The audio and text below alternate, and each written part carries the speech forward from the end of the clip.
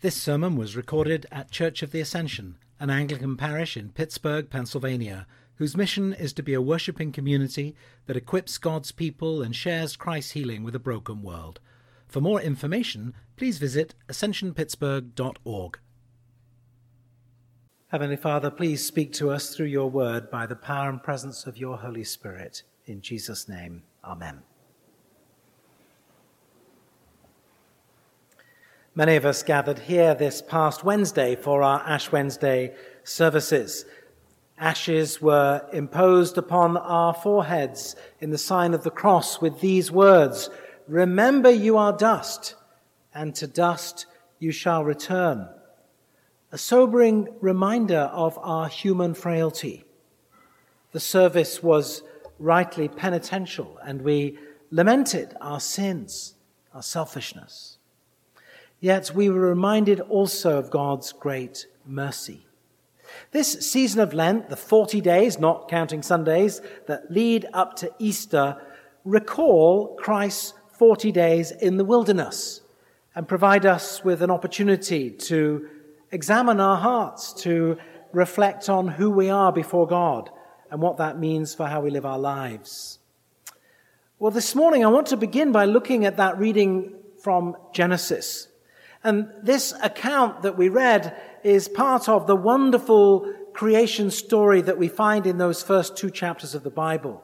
And by the way, as an aside, it's important that we don't misread these opening pages of the Bible as if they were pages from a scientific textbook. They're not. Genesis is not trying to explain creation by asking how the world came into being. The author is not concerned with a time scale or the physics of how it all came into being. Those are simply not questions that the writer is addressing. But what we do see in the creation story of the Bible is that the theme of order out of chaos undergirds and inspires the very possibility of science. But this morning we join the creation narrative at the point where everything is going horribly wrong. The first two chapters establish the beauty and majesty of creation. Everything was good. And the very pinnacle of God's creation was the creation of mankind. Men and women made in the image of God. And that was very good. But in chapter 3, sin and death, guilt and shame spoil this picture. Sin is not something most people like to talk about, at least not in polite company. We don't think that we're perfect, of course, but we might feel a little more comfortable speaking of our mistakes or our errors of judgment rather than our sin, which is not a very subtle word. But it's an important word, and it's a powerful word that describes, as one author put it, and I'm modifying it so that it's appropriate for this context, sin is the human propensity to mess things up, where things include promises, relationships that we care about, people we love, our own well-being, and other people's. The truth is, you and I are messed up. And we have a real problem. We're sinners. And this story from Genesis chapter 3 tells us why this is such a problem. When God created the world, everything was good. Adam and Eve were given almost unrestricted run in that garden. You may freely eat of every tree in the garden. It was theirs to enjoy and to use without constraint. Well, without constraint save one. There was one boundary, there was one restriction, verse 17, but of the tree of the knowledge of good and evil you shall not eat, says God. And contrary to popular belief, life, liberty, and the pursuit of happiness are not actually secured by the Constitution of the United States. Genesis tells us that life and liberty are only ever secured within God's gracious law. True freedom only ever exists within boundaries. In order for the tree to be at the center, man cannot be at the center. The tree of the knowledge of good and evil may stand for the knowledge of everything, or perhaps more particularly for God's knowledge, God's wisdom. Wisdom that we cannot know or grasp, and certainly that which we cannot second guess. Contrary to what we might like to think or others might like to tell us, we do not have moral autonomy. One of the pervasive lies that our society tells us is that there are no moral absolutes. Indeed, recently, truth itself has somehow become relativized. This idea, well, that's your truth and I have my truth. That's rubbish. Something is either true or it's not true. I know that's terribly old-fashioned, but it's still the way things are. It's still true. We live in a culture where all around us we see fake news or charges of fake news when it might be true. And we've seen mass manipulation in social media. And it leaves us wondering, well, where is truth? And in our post-Enlightenment world, facts are somehow in a different category from moral values. Moral values, we're told, are relative or exist in the category of personal choice or preference. And so there are very many people who hold the view that there are no moral absolutes. And this leaves people unmoored, unanchored, rudderless, with standards of what is right or wrong that are based on the shifting sands of what the majority might think or we're told that they think. Now, having said that, I firmly believe that a lot of people intuitively know that there's something wrong with that picture. And frankly, our hearts confirm it.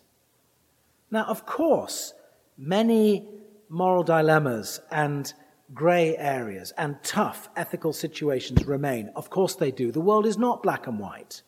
But our hearts know that certain things are evil while others are good. Indeed, that is precisely what it means to be made in the image of God. And Genesis chapter 2 sets down a boundary, a marker concerning good and evil. And the center of life in the garden, and indeed all of life, belongs not to man but to God. And God's restriction is not harsh or cruel or unreasonable, but a boundary designed for man's own good and protection.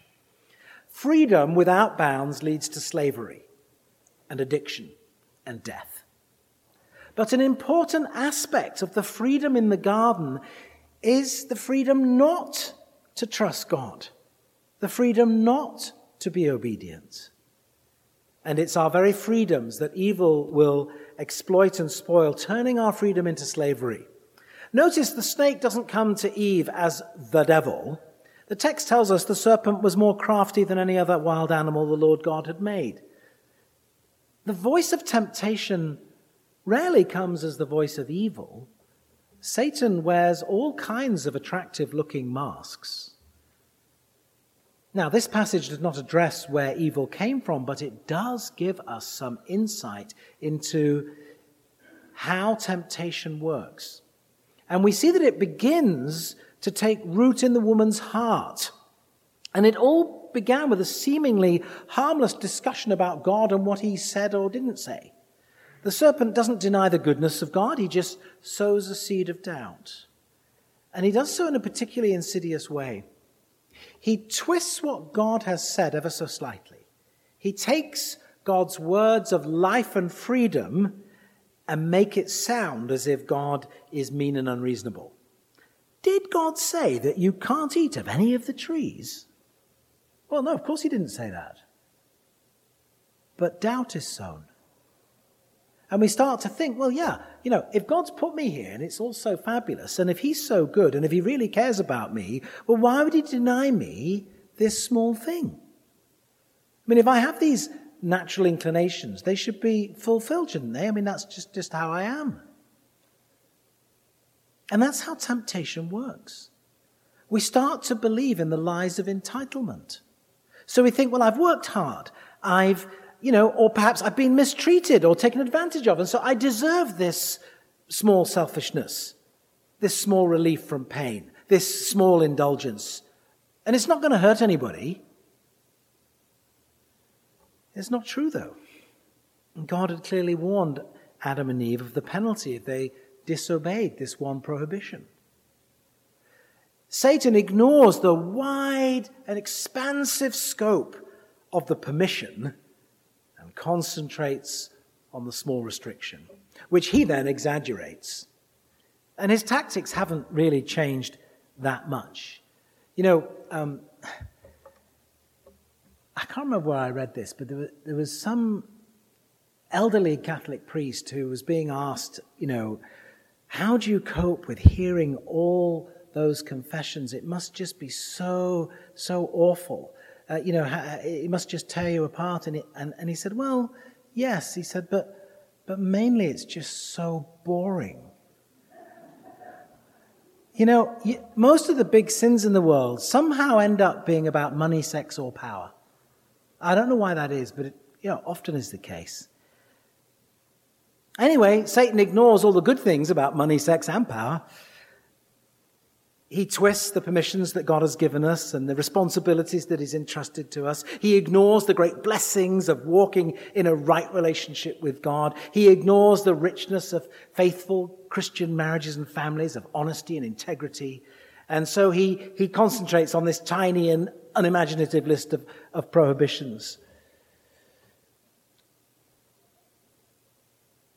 There are relatively few things that God does not allow us to do. And when he does not allow us to do them, it's for very good reason. But Satan wants to make God out as a spoilsport, and as if the prohibitions are unreasonable. And then he delights in telling us just how desirable those things are. How good is the forbidden fruit? And not only does Satan make forbidden fruit sound so desirable, but he thinks nothing of flatly contradicting God. And instead, he makes us false promises. You won't die, he says to Eve, you won't die. God doesn't really mean that. And how easily we believe the lies. And we say to ourselves, well, I'll just have one bite. I'll be fine. Maybe I'll be more than fine. I mean, this could make me a better person if I taste the delicious fruit, which is such a delight to look at and to taste, and think how wise I'll be. Think how fulfilled I will be. But once you start down this well-worn path of self-deception, you've already traveled too far. Our Lord taught us to pray, lead us not into temptation, not lead us out of it where we're running to it. And once you get that close to the tree, it's very dangerous because, you can smell the fruit and you can see it and you can hold it and you're playing with fire. But then that temptation, whatever it is, maybe it's an image that you're looking at that you shouldn't be. Maybe it's food or a person. Maybe it is money, sex, or power or status. Whatever it is, it gets a grip on us. And then all kinds of things happen. Our pulse quickens, our curiosity is stirred, and our passions are aroused. And at that point, all reasonable decision-making goes out of the window. One well-trodden path from temptation to sin is that of instant gratification. She saw, she took, she ate. But the terrible consequence of yielding to temptation is sin. And the terrible consequence of sin is death. St. Paul teaches us in the first verse of our passage from Romans today, sin came into the world through one man, and death came through sin. And so death spread to all, because all have sinned. And this sin is a sickness of the soul. And the tragedy of the human race, though originally created perfect in the image of God, is that we are now forever spoiled and stained by sin, and we all die. The picture in the garden is such a sad picture. Not only do Adam and Eve become separated from God, but they're also separated from one another, blaming each other, and they're separated even within themselves. Two of the most powerful negative emotions humans experience are guilt and shame. And after they eat the forbidden fruit, shame enters the scene.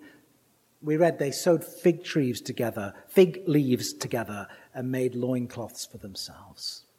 And when, in the verse right after where we stopped, when God comes into the garden and is looking for them, guilt gets added to shame. They heard the sound of God walking in the garden, and the man and his wife hid themselves from the presence of the Lord. And God says, "Where are you?"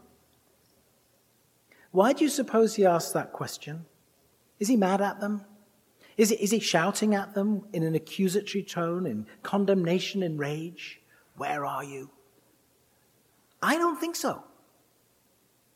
I don't think of God walking in the garden red-faced in anger. Perhaps he was red-faced, but if so, I think it's because there are tears running down his cheeks. And he says, "Where are you?" Of course he knows where they are. And yes, I'm sure he was angry in the face of the sin and selfishness and the devastation and evil that has been wrought by this couple's disobedience and refusal to trust him. But in this picture, the overwhelming emotion, I believe, is one of profound sadness. God sees the guilt and shame. And he sees it today. He sees it in us. He sees it here. He sees it in Pittsburgh. He sees it across the world. He sees the hiding and the running, and his heart breaks. So many people today live under a crushing burden of guilt and shame. And I often meet people, and I'm sure you often meet people who frankly dislike themselves. They hate themselves. And so they try and hide behind their work or their wealth or whatever masks they can find to hide behind.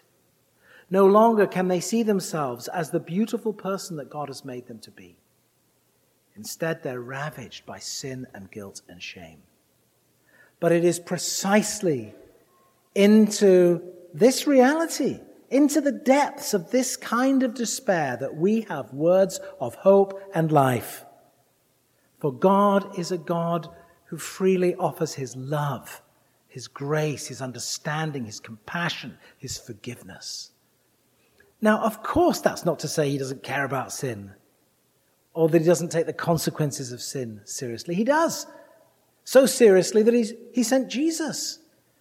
Paul writes in verse 18, "Therefore, just as one man's trespass led to condemnation for all, so one man's act of obedience leads to justification and life for all. For just as by one man's disobedience the many were made sinners, so by the one man's obedience many will be made righteous." And that one man's obedience was, of course, that of Jesus, who humbled himself and became obedient to the point of death, even death on a cross.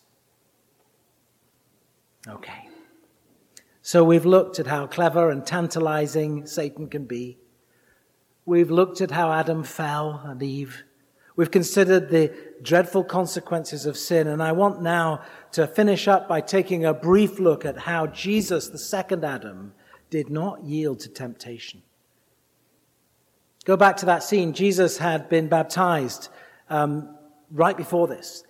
He'd received his commissioning, and it was at the start of his ministry, and the Spirit led him into the wilderness, and there he was tested. Would he rely on his own strength? Would he rely on the adulation of the crowds? Would it all go to his head? Or would he follow the path of obedience, the path of the suffering servant? You know, I've often wondered about these temptations of Jesus, and I was, completely with the children earlier in their answers to that question. Was Jesus tempted to do this? Yeah, we all know he was hungry, and the devil says, turn a stone into bread, but was he tempted to do that? Half of them said yes, and half of them said no. And I think for a long time, I've been exactly there. I mean, he's Jesus. Why would he be tempted with something so stupid?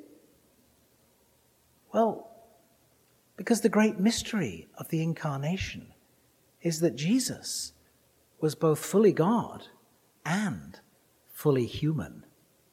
The things that Jesus was tempted with must have been just as attractive and enticing and full of promise as any temptation that you or I ever face. It was real. Jesus was hungry and tired, and yes, he was tempted.